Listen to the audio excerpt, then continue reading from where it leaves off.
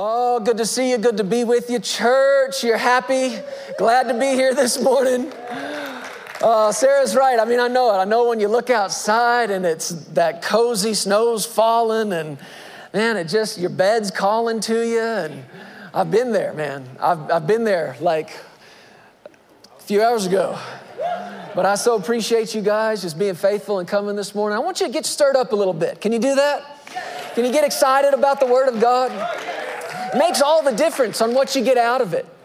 And I've said this for so many years, you know, you could have two people come into the same service, sit in the same room, sit right next to each other, sing the same songs, hear the same words, read the same scriptures. One leave changed and the other leave bored. How's that possible? How could somebody, or how could two people hear the same stuff and it have such a huge impact on one life and have seemingly no impact on the other? Huh? How's that possible? Well, it has to do with the way that you hear it. Jesus said, take heed, or we might say, wake up, pay attention to what you hear or to how you hear. Take heed to how you hear it. In other words, pay attention to how you're paying attention. Man, if you come into this place stirred up and excited, in faith, believing God to see something, hear something, receive something, guess what's going to happen? You're going to see, you're going to hear, you're going to receive. But if you come dragging in here trying to check a box of obligation, you know, I did it, fine, happy, God, you know. Come to church because that's what we do, come dragging in. Man, it makes a difference on what you get out of it. So right now, even if you are maybe a little sleepy, a little cozy, stir yourself up a little bit. Stir yourself up. Get some excitement about you. Get ready to receive the word. Now, I'm not saying this is going to take all morning long, and I'm asking for some extra grace to get this done quick. But listen, is there something more important than what you and I are about to hear? This is the word of God. This is the word of the living God. The one who created the heavens and the earth, the one who gave you breath today. He's worthy of our time. He's worthy of our attention. So, you're excited. I'll give you three guesses where I want you to open your Bible. The first two don't count. If you've been with us since the beginning of this year, and really since before the beginning of this year, we've been looking at 1 Peter chapter 5, verse 10. 1 Peter chapter 5, verse 10. And it's in these words that the Lord is setting the tone and setting the expectation for what he wants to do in our lives and in the life of this church. 1 Peter chapter 5, verse 10 says, may the God of all grace, who called us to his eternal glory by Christ Jesus, after you have suffered a while, read these words with me, perfect, establish, strengthen, and settle you. What is it the God of all grace wants to do? He wants to perfect, establish, strengthen, and settle you. Settle us. Now, we've been talking about this for weeks now, but what kind of condition are you in when the Lord has done this in your life? When things were missing and things were broken and the God of all grace went to work perfecting you, what are you? You are better than ever. Those are the words the Lord gave us to be in faith about in 2022. What's happened in 2022? We are better than ever. How you doing? Are you getting good at that yet? Man, I hear it around all the time and it's been great hearing it. How you doing? I'm better than ever. How's your family doing? Are you? How's your marriage? How are things financially? How are things at work? Things at school? Things at home? Better than ever. And man, the further you go with stuff, you can hear it. The first couple answers, better than ever. And the more options you give and the more questions you ask people, well, better, I guess. I don't know. But the point is we got to stay stirred up about it.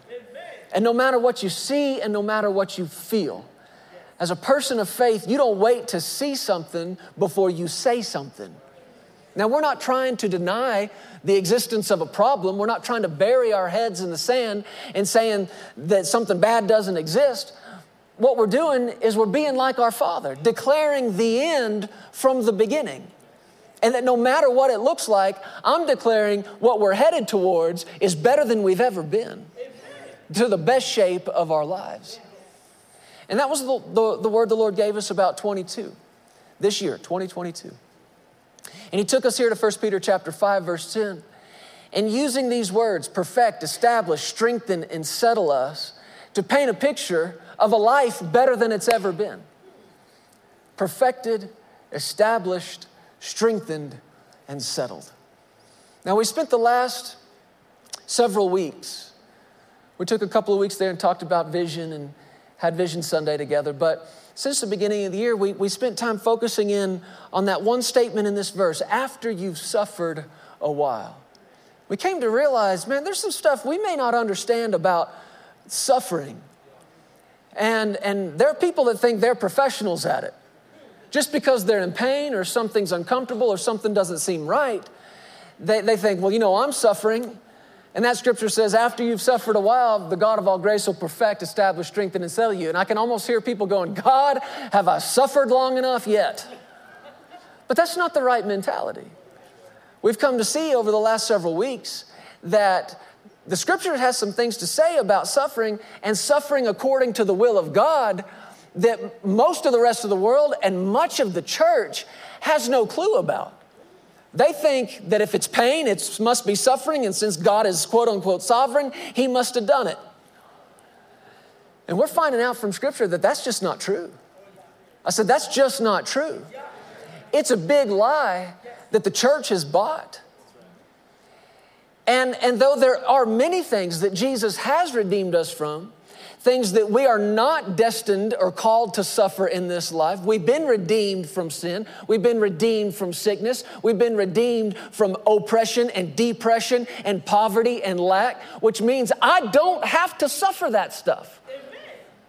And yet, right on the other hand, there are things, according to the Word of God, that you and I are called to suffer according to the will of God. And that's what we spend our time looking at. And we just picked out 3 things from these scriptures and several others. Things that we could say would be a suffering according to the will of God. One of the first things we looked at is the suffering of submission. You remember this? Yes. What it means to bring yourself under, to bring your will under the will of God. And Jesus taught us how to do this. But though he taught us how to do it, he did not redeem us from it. His submission did not redeem you or me from submitting. He just showed us how to do it. And no place did he show us more clearly how to do it than in the garden just before the cross, when he's crying out, if there's any way this cup can pass from me. But then he said, not my will, but yours be done. That's the suffering of submission. And that right there is the key. Do you hear me?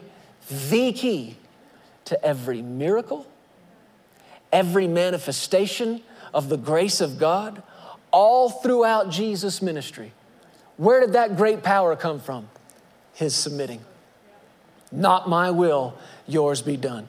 He said, I didn't come to do my own will, but the will of him who sent me. That's the suffering of submission. We went on and talked about the suffering of resistance. In other words, there are things we are supposed to submit to, and there are other things that we are supposed to resist.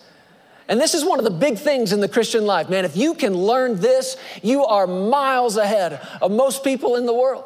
Because most people are yielding to things they should be resisting, and resisting things they should be submitting to. They got it backwards. But if you and I can get this figured out right here, learn what to submit to and learn what to resist. What is resistance? It's not tolerating. It's not putting up with.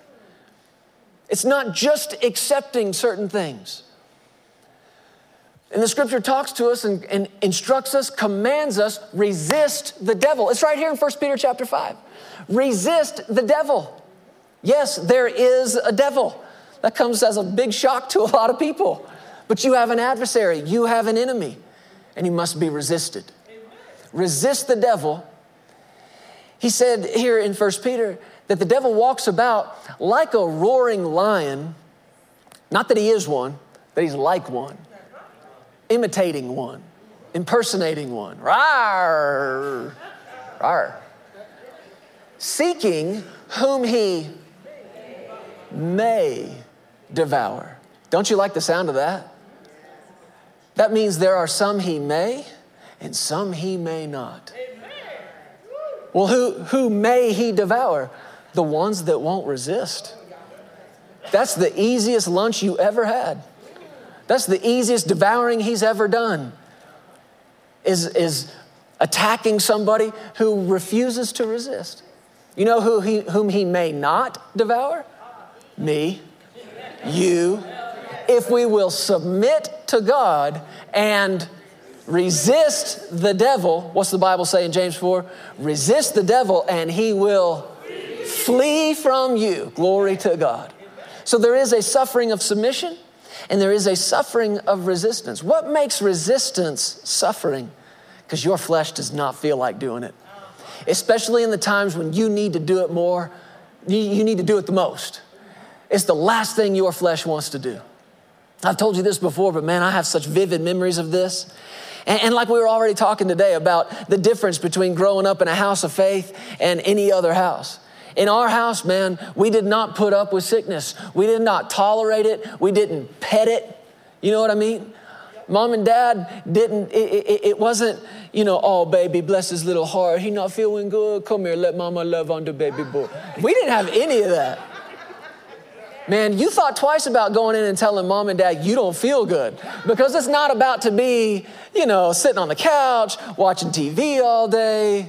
You got some work in front of you. Because if you don't feel good, all right, okay, here's what we're going to do. Lights are coming on. Covers are coming off. Jeremy, get your Bible.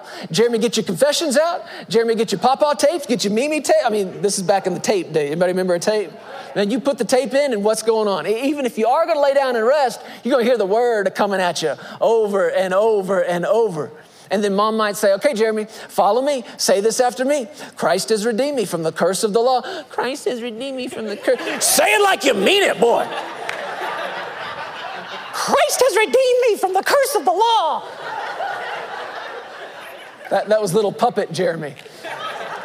Marching up and down in the living room, following mom, making confessions. By the stripes of Jesus, I was healed. And if I was healed, then I am healed. And Christ has redeemed me from the curse of the law, being made a curse for me, for it is written, cursed is everyone that hangeth on a tree. He sent his word and he healed me by the stripes of Jesus. I mean, it was going over them and over them and over and over. What are we doing?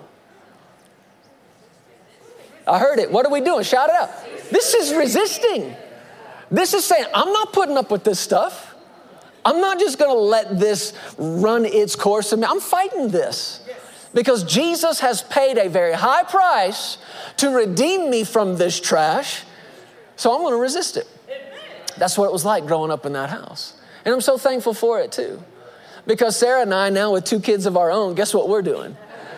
Raising our own little puppets in the household of it. Raising our own little ones, right? To confess the word, to speak the word, to say the word, to run to the word.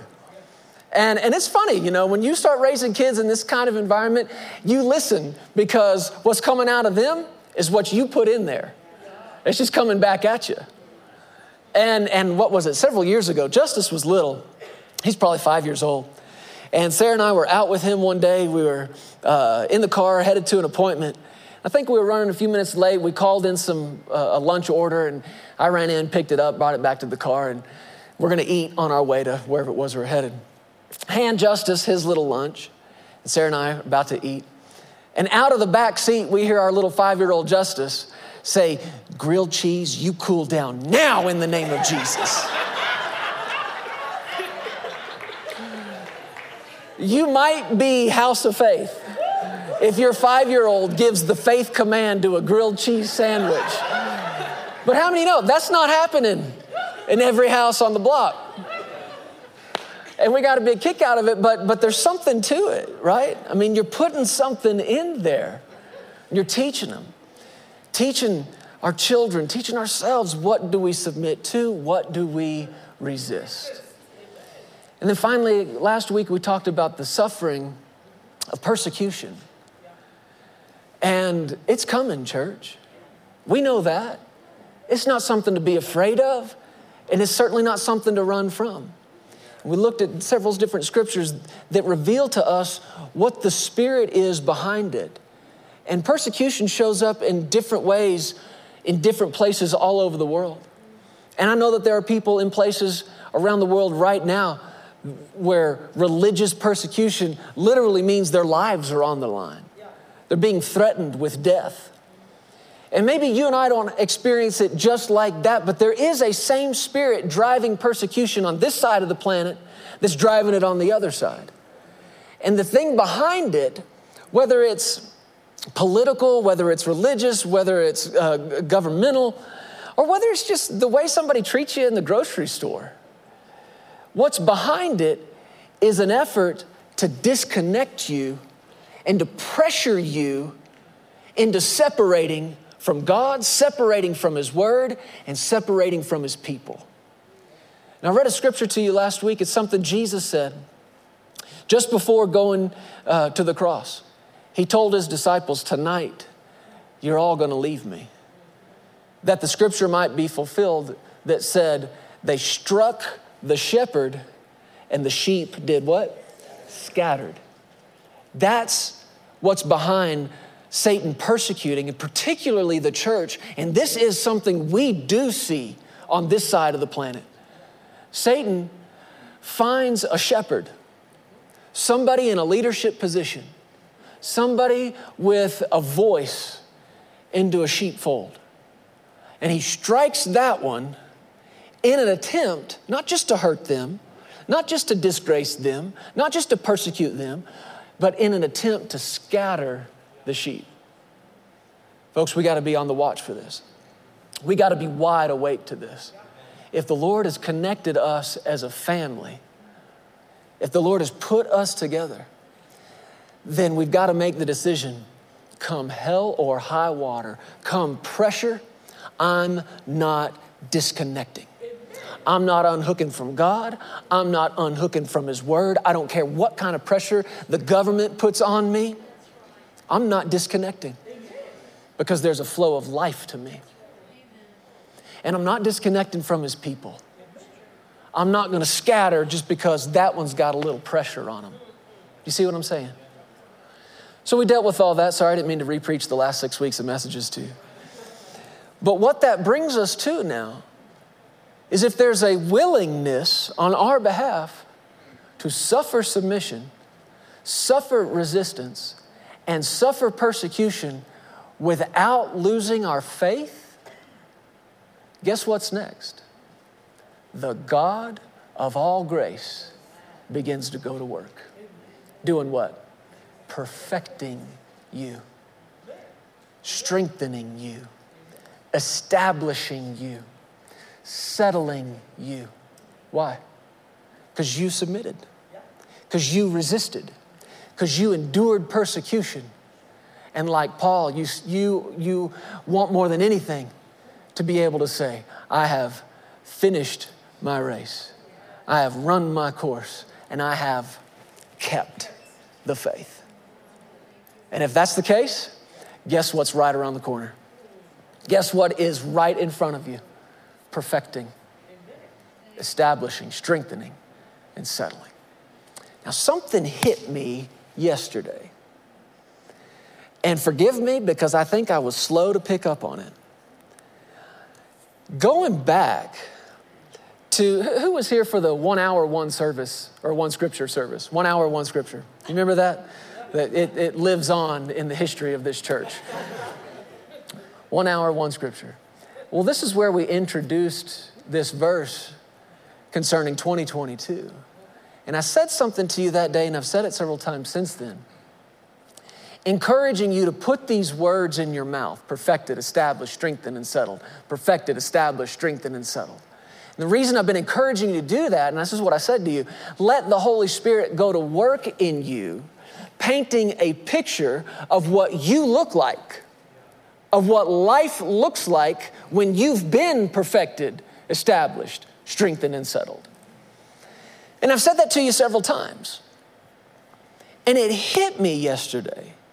And I think it's because I got a sense in my spirit, maybe because I was having I don't know if struggle's the right word for it, but perhaps you were.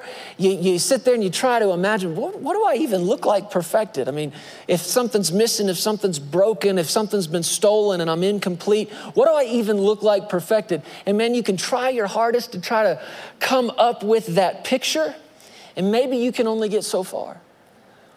If you've been wandering and not on course in life, and you've tried this and you've tried that, and it's like throwing a bowling ball down a lane with bumpers and it just goes back and forth. If that's what life has looked like, man, it can be hard to imagine what it would be like to be established, fixed on your course, headed straight for your destiny. No more turning to the right hand or to the left, but just going for God and what's right in front of you. But it can be difficult. Is anybody with me? I mean, it can be difficult to try to work that up. It can be difficult if you've lived your life weak in any area of life, spirit, soul, or body, and you've just been run over and you've been beat up and you've been beat down, and it just seems like every time there's a challenge, you fall to it. It can be difficult to try to imagine yourself strong. Am I telling the truth? It can be hard to work that up. It can be hard to imagine, man, what would my life be like if I was just settled? If there was no more up and down, if emotionally I was just a settled person, if mentally I was just a settled, if spiritually I just had a calm and a peace and a settling about me, how would my life be different? My house would be so different. The environment and the atmosphere of my marriage would be so different if I was just settled. And if it's been something other than that, man, it can be a challenge to conjure up, if you will, an imagination of you different. And it finally hit me yesterday. And maybe I haven't said it the right way, but I'm going to get it right today. You don't have to. You don't have to try to imagine you that way. Let me tell you what I mean. The job description of the Holy Ghost, the Holy Spirit. You want to know what his job is in you? You ready? To show you Jesus. That's his whole job, is to reveal Jesus in you. Are you hearing what I'm saying? So yes, it would be good to let the Holy Spirit paint a picture and go to work of Jeremy and what he looks like when the God of all grace has perfected him. But you want to know what Jeremy looks like when the God of all grace has perfected him? He looks like Jesus. What do I look like established? I look like Jesus. What do I look like strengthened and settled? I look like Jesus. So today, now that we have it settled, Lord, I'm willing to suffer some submission. I'm willing to suffer some resistance.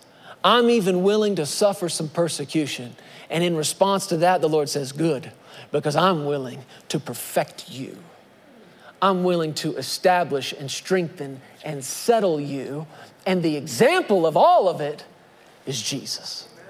You want to know what it looks like to live a life perfected, established, strengthened, and settled? Look no further than Jesus. He is the picture of it.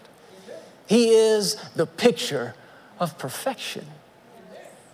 So I'm excited today because this is what we're getting into now. I believe we finished up for now on what we were talking about before. We called that series The Trial of Your Faith. If you missed any of it, go back. It's all free on the internet. You can have it. But we're moving now into this life better than ever. This life perfected, established, strengthened, and settled. Amen? Amen. Perfected. What's it mean to be perfected? There's something I want you to do for me. There are some words I want you to take out of your vocabulary and don't ever say them again. And it's these words right here. Nobody's perfect. Anybody ever said it? Have you? We tend to throw that around, don't we? Nobody's perfect. I want you to stop saying that. I want you to take that out of your vocabulary for a couple of reasons. Number one, it's not true. Somebody's perfect. Are you following me? So don't say it anymore for that reason alone. It's not true. Somebody is perfect. And number two, I want you to take it out of your speech, because most of the time, if not all the time when we're using it, it's an excuse. It's an excuse for our fleshiness. It's an excuse for our carnality. It's an excuse for our total lack of self-control. It's an excuse for just being a jerk. Well, forgive me. Sorry, nobody's perfect. Folks, that's not an apology. If you're talking like this and your voice is like this, you're not apologizing. Sorry. That's not an apology. Sorry, nobody's perfect. Do you know what so often is the case?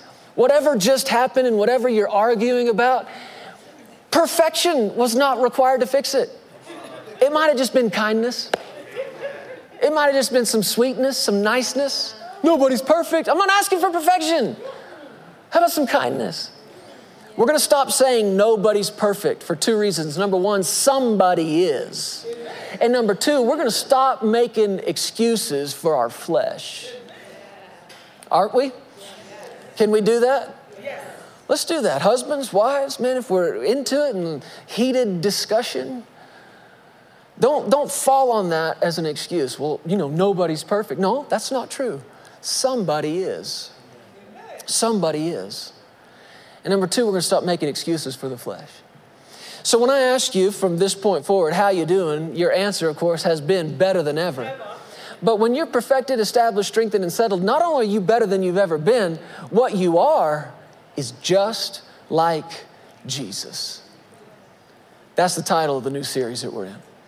Just like Jesus. Is Jesus perfect? Well, he is. But I think the problem is in our understanding of what that word means, because when we think of Jesus and his perfection, almost immediately you think of flawlessness. Am I right? You think of somebody who never missed it, never made a mistake, totally flawless, totally sinless. And though Jesus, of course, was and is that, when we talk about his perfection, we're actually not talking specifically about his sinlessness. We're not talking about his flawlessness. Now, don't misunderstand me. He was and he is. He could not have been our sacrifice if he wasn't. But when we talk about his perfection, I'm not referring to his flawlessness or sinlessness. When you start studying perfection in the scriptures, there's a couple of different words in the New Testament, 2 or 3 that I've found, that different words that get translated perfection. And one of them, and it's the word we see here in 1 Peter chapter 5, to perfect, it means to mend what has been broken or something that's been rent. It means to repair. Listen to this. It means to make perfect or to perfectly join together. To perfect something. It means to perfectly join together, to prepare, to restore, to render. That's an interesting word to me. I'm not a super techie guy, but we've got guys around here on our staff that are. And a lot of times, like when we put together some images for you, we'll say, this is what the lobby's going to look like, or this is what this is going to look like. A lot of that is a computer-generated drawing. And when we're working with these guys, they'll put in the changes that we want or make it look a certain way. But then they tell us, okay, well, now it has to render. And those of you who are in that world, you know what I'm talking about. You put in the data, but then the computer has to process it. And depending on how fast the computer is, it can take a long time. But it has to render. That's actually one of the definitions of this word perfect, to render. And when it's done rendering, you have a complete picture. I want you to keep that in mind. To perfect is to render, to join perfectly together. It also means to fit out or to equip, to put in order, to arrange, to adjust, to strengthen. I like this definition of it: to make one what he ought to be. When the God of all grace is going to work perfecting you, what's he doing? He is making you what you ought to be, what you've been called to be, what you've been created to be. This perfecting, it's not about your sinlessness. It's not about your flawlessness. After the flesh, we don't get there. This flesh is never going to arrive at that. But spiritually and wholeheartedly, you can come to a place where you are completely rendered. You have been made what you ought to be. Come on, nod at me or amen me or shout or throw something or let me know you're with me. Are you tracking? This is what it means to perfect. There's another word that gets translated perfect. Go with me to the book of Ephesians chapter 4.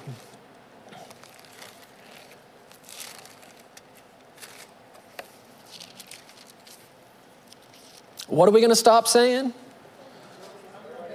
Nobody's perfect. Why? It's a lie. Somebody is. Somebody is. Ephesians chapter 4. I want you to begin in verse 7. Let me read several verses to you. He said, to each one of us grace was given according to the measure of Christ's gift. Therefore, he says, when he ascended on high, he led captivity captive and gave gifts to men. Now this he ascended, what does it mean but that he also first descended into the lower parts of the earth? He who descended is also the one who ascended far above all the heavens that he might fill all things. It's an interesting way of saying that he might fill all things. Now, whether you're studying the word perfect or perfect or perfection, there's one thing that keeps coming up in every definition of it, no matter which original Greek word it was. You're going to see another one here in just a moment. But it's the idea of being complete. Complete. When you've been perfected, it's not that you've arrived at this sinless, flawless state and you're some saint floating off the ground. It has nothing to do with any of that.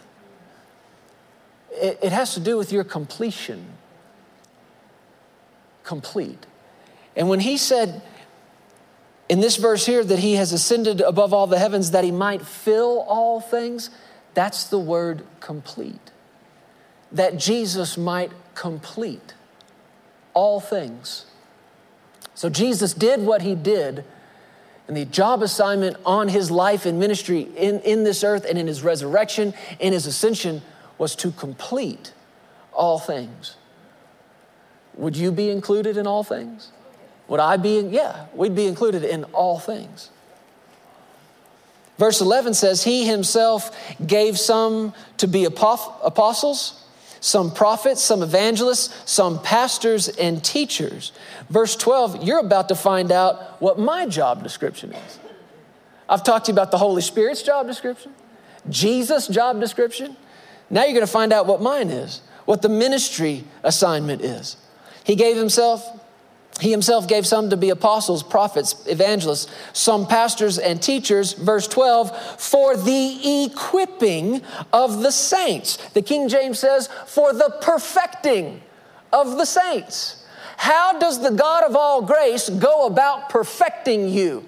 How does he go about joining you? How does he go about completing you? He puts your little self in a church under some ministry gift to feed you the word on a regular basis, and that's his grace going to work in you, completing you, perfecting you. This is what pastors and teachers and apostles and prophets and evangelists, this is what our assignment is, for the equipping, for the perfecting. Didn't I tell you perfecting, the definition of it? Equipping. You see it right here. For the equipping of the saints, for the work of the ministry. That is these ministry gifts perfecting and equipping you for the work of your ministry. That is the assignment on the fivefold ministry, to perfect and equip you to do what God has called you to do. You need some equipment. In this life, you need some equipping. Or you could say you need some perfecting. That's what this word means, equipment. How frustrating would it be to be given a task and told what to do and have no equipment to get the job done? We need you to enter all this data. Okay, can I get a computer? No. I need some equipment.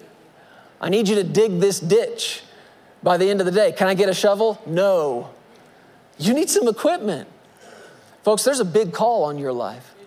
You've got a heavenly assignment, and God has anointed you to do some things.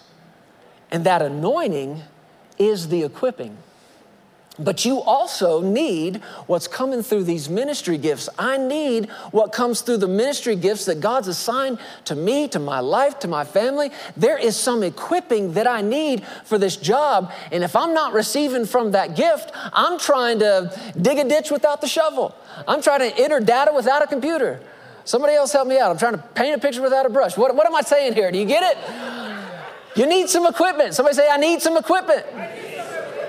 The anointing is what equips you, right? The word is what equips you. And this is what you're doing in here this morning, in case you're wondering. In case you're wondering, how did I get here? What am I doing here? When can I leave? Soon, but not without the equipment. Don't leave without what you need to do the job. Are you with me? That's part of this perfecting. The perfecting, the equipping of the saints for the work of the ministry, for the edifying of the body of Christ, verse 13, till we all come to the unity of the faith. In other words, our job is not done until we all come to the unity of the faith and of the knowledge of the Son of God, ready? To a perfect man. Can't say nobody's perfect. Why? Somebody is. So you and I are supposed to be sitting under the anointed word of God given to us through these gifts that he gave to men. These prophets, apostles, evangelists, pastors, and teachers. We're supposed to be hearing that, receiving from that, putting that into practice till we all come to the unity of the faith unto a perfect man. Now this word perfect is different than the one over there in 1 Peter 5. It's actually different than the one just a few verses before this, the perfecting of the saints. This word perfect has to do, are you ready? With growing up. It literally means to come to a full age, to develop. It means maturity. Now, no matter if you're studying this word or the other one, connected to it is this idea of completion, completed. What this is talking to us about is the perfecting that God is doing in our lives has to do with our growing up, with our maturing. Somebody look at your neighbor and say, you need to grow up. Look back at him and say, you too. We all do. There's some growing that needs to take place. Come on, am I reading scripture to you right now? He said, till we all come to a perfect man, to the measure of the stature of the fullness of Christ. Somebody's perfect. Who is it? Jesus. The picture of perfection. The picture of completeness. The picture of soundness, the picture of what somebody looks like fully equipped to do the job God gave them to do. Now here's what we're going to start getting into. Help me, Lord. You got the same stuff he's got. Jesus, in his life and ministry on this earth, was equipped with the anointing. Jesus Christ, the anointed one in his anointing. Guess what you got? You have a measure of the exact same stuff. The anointing that was and is on him is on you. Jesus ministered equipped with the Holy Spirit. You are equipped with the same Spirit. And it's the same Spirit that raised him from the dead that dwells in you. You got all the same stuff he's got that made him perfect. What made him perfect is in you right now. I'm not talking about flawless, okay? I'm not talking about never making a mistake in the flesh. I'm not talking about never sinning. I'm talking about perfecting, equipping, growing up. And we see here what we're supposed to be doing is growing up into this perfect man, Jesus, into this fully mature, fully developed, fully complete man. He's our picture of it. And you got everything in you that makes him perfect. And you think, well, I don't know about that. I mean, Jesus is Jesus, and I don't know if I got all that same stuff. Folks, God would be cruel. He would be mean to give you Jesus, say, this is your example, do life like he did, say what he said, do the same works he did, but I'm not giving you the same stuff that he had to do it. That would just be mean. God's not mean. This is not a mean dad. This is not a bad dad. He's a good God, which means the same stuff that he gave Jesus. And he did. The Bible tells us here in this book of Ephesians that God put in him every spiritual blessing in heavenly places. He put it all in him. And guess what? The same stuff that made him perfect makes you perfect. So what's the difference? What's the difference between Jesus and us? If we've got the same stuff, the same equipment, what's the difference? Here's the big difference. You ready? It showed up in him. It came out. That's it. That's the big difference. Perfection that was in him came out of him. That establishing that was on the inside of him came out of him. The strength on the inside came out. The settled nature of his spirit was on full display all the time. There's the difference. The big difference between us and him is whether or not it's showing up. And this is what I want you to think. When we talk in terms of growing up, I want you to think in terms of showing up. How do we know somebody's growing up? You can see it. Am I right?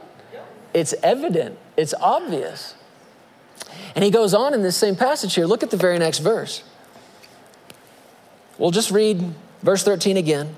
Till we all come to the unity of the faith and of the knowledge of the Son of God, to a perfect man, to the measure of the stature of the fullness of Christ. Verse 14, that we should no longer be children. And here he goes to describe children, tossed to and fro, carried about with every wind of doctrine, by the trickery of men, in cunning craftiness, in deceitful plotting. He's describing children carried about. You know what that sounds like to me? Not established, not settled. He said, we're not supposed to be that way anymore. We're not supposed to be children anymore. When this perfecting is taking place, there's a maturing, there's a developing that's taking place. You're coming up, you're growing up into a full age, and you are not supposed to be like a little kid anymore. Not supposed to be. And the problem is, and the reason we have difficulty wrapping our minds around this is because you can have full-grown adults in a 60-year-old body who are still spiritual children. There are things about children that define children and describe children that should not define and describe us anymore. There are things that kids do, your kids, my kids do, that it's cute because they're kids. And when you try it, it ain't cute anymore.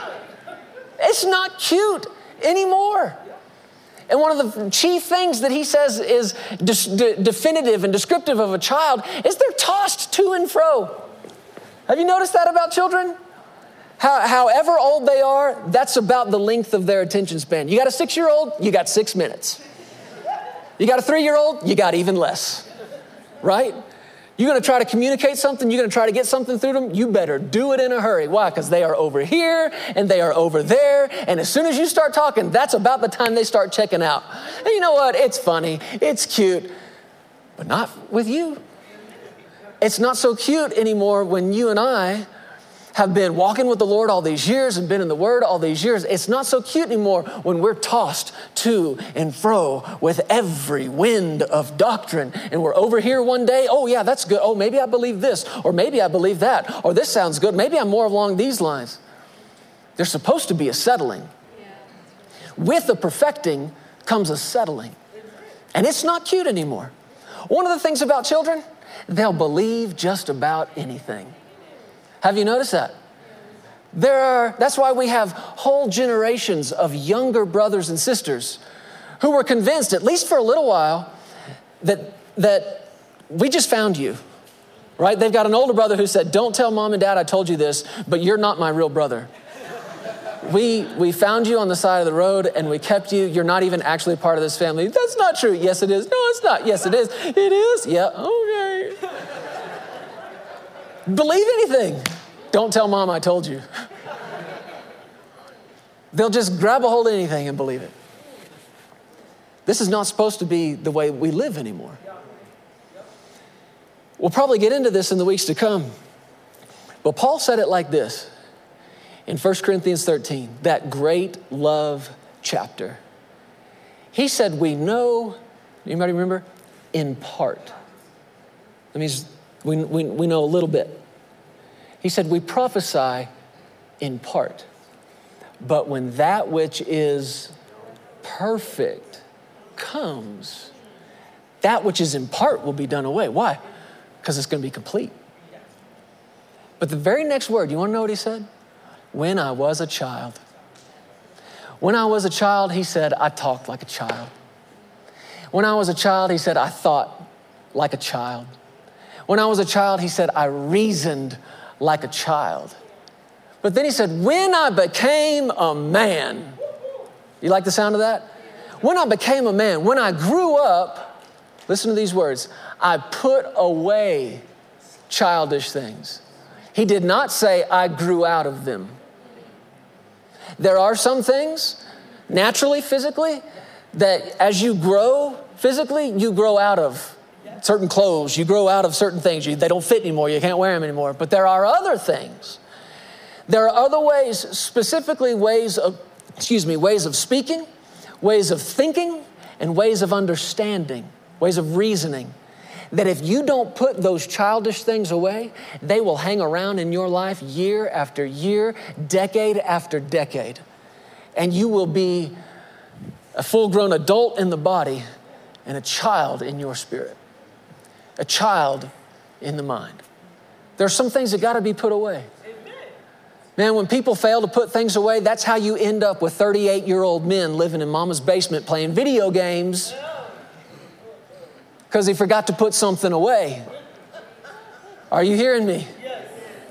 There are things that are good and fine when you're a child, but when you are being perfected, when the God of all grace is working in you to perfect you, there's a growing up that has to take place. He said that we should no longer be children tossed to and fro, carried about with every wind of doctrine by the trickery of men in the cunning craftiness of deceitful plotting, but speaking the truth in love may grow up.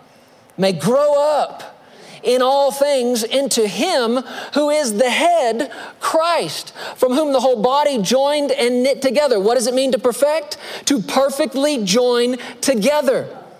From whom the whole body joined and knit together by what every joint supplies, according to the effective working by which every part does its share, causes growth of the body for the edifying, the building up of itself in love. He's painting a picture here. We're supposed to be growing up. We're the body.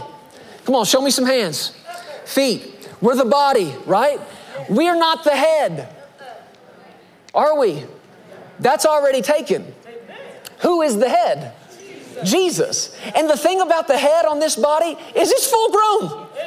It is a full grown man, adult head.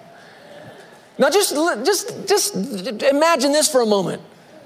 how creepy it would be for a full-grown adult man head to have a teeny tiny baby body. And sadly, that's what much of the body of Christ looks like. We got this full-grown head on it with this tiny little body and these tiny little arms that can't reach past ourselves. And these tiny little legs that won't go walking by faith. The body has got to grow. We're supposed to be growing up into this perfect man, this full-grown, this complete man, so that the body is capable of cooperating with the head. If it's a full-grown head, how many think it should be a full-grown body? And because of that, I'm not interested in staying childish anymore. And I hear this as the word of the Lord for this church, and him saying to us, let me grow you up. Let me do some developing in you. Let me do some maturing in you. Let's put away some childish ways of speaking, some childish ways of thinking, some childish ways of understanding. Let's put some of that stuff away and let's grow up. Because it's about time, right? Let's do some growing, church. Let's do some growing up into a perfect man. And one of the things that's been so shocking and surprising to me, to Sarah, the further we've gone into ministry, is in times that we've been around people, either people serving or people helping in one way or another, and to hear some of the stuff that comes out of their mouths. I'm thinking of folks that have been in and around ministry for decades, and you hear the way they talk and you think, what? It's time to put that away. I thought you'd been walking with the Lord for so long. I thought you've been in the Word for so long, and you talk like that, and you treat people like that, and you're that self-centered, and you're that self-focused, and you're that self-aware. See, that's children. Am I right? That's children. They know when they're hungry, and they will let you know. Never once did either one of our kids, in the days and weeks after they were born, in the middle of the night, come into our room and say, Mother, Father, I'm sorry for waking you up. I'm just so hungry. And if you've got something for me to eat, I'd like it. If not, I don't want to disrupt. But you know what? I'm sorry. I shouldn't have said anything. You go back to sleep. That's not what our kids said. You know what they said? I want to eat it. I want it now. You better feed me. We're going to keep screaming until you do. And that's okay, because they were a child. Guess what's not okay? Guess what's not cute? You, me, screaming to get our way. Huh? Screaming because we want something that somebody else has. Mine, mine, mine. Children learn how to say this stuff without anybody teaching them. We got to put that stuff away. Why? Because we're growing up into a perfect man. Stop saying nobody's perfect. Why? Somebody is. Jesus is. And everything that made him perfect is inside you right now. What's the difference? Is it showing up? Every time he had opportunity, Jesus, to walk in love, guess what showed up? Love. Every time he had opportunity to demonstrate peace and patience and mercy and kindness, guess what showed up? Peace, patience, kindness, mercy. At every crossroads of his spirit and his flesh, guess who he yielded to? Spirit. Guess who he resisted? Flesh. Why was Jesus the perfect picture of perfection, establishing, strengthening, and settling? Because he was willing to submit. He was willing to resist what needed to be resisted. And he was willing to suffer persecution. And that is why you see in him this perfect picture of what you and I are called to be, created to be, and what we're growing up into right now. Let me give you one last scripture. Stand on your feet with me. Oh. This is what the Bible says in Colossians.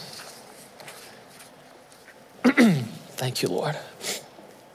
I'm going to read to you Colossians 2. Before I get to that, let me just read this to you from 1 John chapter 4.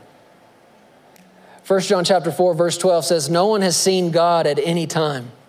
If we love one another, God abides in us, and his love has been perfected in us. In other words, I know you've never seen God in the flesh, but when you're loving me and I'm loving you, who are we looking at? Perfect love himself. By this we know that we abide in him and he in us, because he has given us of his Spirit. We have seen and testified that the Father has sent the Son as Savior of the world. Whoever confesses that Jesus is the Son of God, God abides in him and he in God. And we have known and believed the love that God has for us. God is love, and he who abides in love abides in God, and God in him. Love has been perfected among us in this, that we may have boldness in the day of judgment, because as he is, so are we in this world. There is no fear in love, but perfect love. What kind of love? Perfect love. Fully developed love. Mature love. Casts out fear, because fear involves torment. He who fears has not been made perfect or complete or developed in love. And we love him because he first loved us. As he is, so are we in this world. I think a lot of people have taken that verse and taken it out of its context and come up with a lot of meanings for it. I'm not saying it's wrong. I do believe that what was in Jesus is in us. I do believe that spiritually speaking, we've been born again of that same incorruptible seed. I do believe that we may not have a really good idea of the amazing things that happened in us when we were born again, the seed that got planted in us, the seed that's taken root. But here's the thing about a seed. It's got to go down. It's got to take root. It's got to spring up, and then it starts to bear fruit. Or in other words, it starts showing up. That's how you see maturity. It starts showing up. And what this whole passage is talking about is the love of God in us for each other. And how Jesus is the perfect picture and the carrier of that love. And as he is, so are we. He carries love, we carry love. As he is perfected, so are we perfected. As he is established, so are we established. As he is strengthened and settled, so are we strengthened and settled. This is from the Good News Bible. It says, love is made perfect in us in order that we may have courage on judgment day. We will have it because our life in this world is the same as Christ's. The BSB translation says, in this way, love has been perfected among us so that we may have confidence on the day of judgment. For in this world, we are just like him. Just like Jesus. Come on, say it out loud. Just like Jesus. Just like Jesus. Is this a true statement? Nobody's perfect. No. What's true? Somebody is. He is. And we are growing up as a body into the perfect man. Colossians 2 verse 9 says, in him, talking about Jesus, dwells all the fullness, all the completeness of the Godhead bodily, and you are complete in him. Can you say that out loud? I am complete in him. Close your eyes with me. Let's just give the Lord just a moment to settle this on the inside of us. Say it again. I am complete in him. I am complete in Christ. I am perfected by the God of all grace. I am being established. I am being strengthened. I am being settled. And Jesus is my example. The same equipping that he had in this life, I have in this life. I am anointed with the same anointing. I am equipped with the same Holy Spirit. And by the grace of God, what is in me will begin to show up as I grow up into the perfect man, the head, who is the Lord Jesus. Now just worship the Lord for a minute. Father, we thank you. Thank you for your word today. Thank you for your word. Lord, I don't know, maybe this could have been said better. Maybe this could have been presented better, but I'm asking you by your Holy Spirit to take what we're hearing and begin to root it on the inside of us. Lord, we want to live lives just like Jesus. It's in us. It's in us right now. Perfection's in us. And by your grace, it's showing up. Establishing, strengthening, and settling, it's in us. And by your grace, it's going to start showing up as we grow up into you.